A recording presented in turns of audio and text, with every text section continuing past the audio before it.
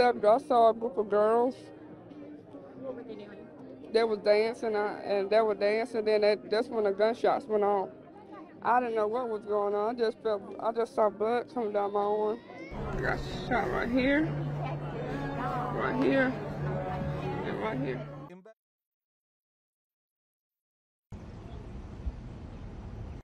We never had anything like this happen here in my whole 73 years. I'm just lost for words, y'all. I really am. A lot of my classmates, especially my brother. Well, he was like a brother to me. Saying about we grew up together since kindergarten. Till Dardell. He was a good person.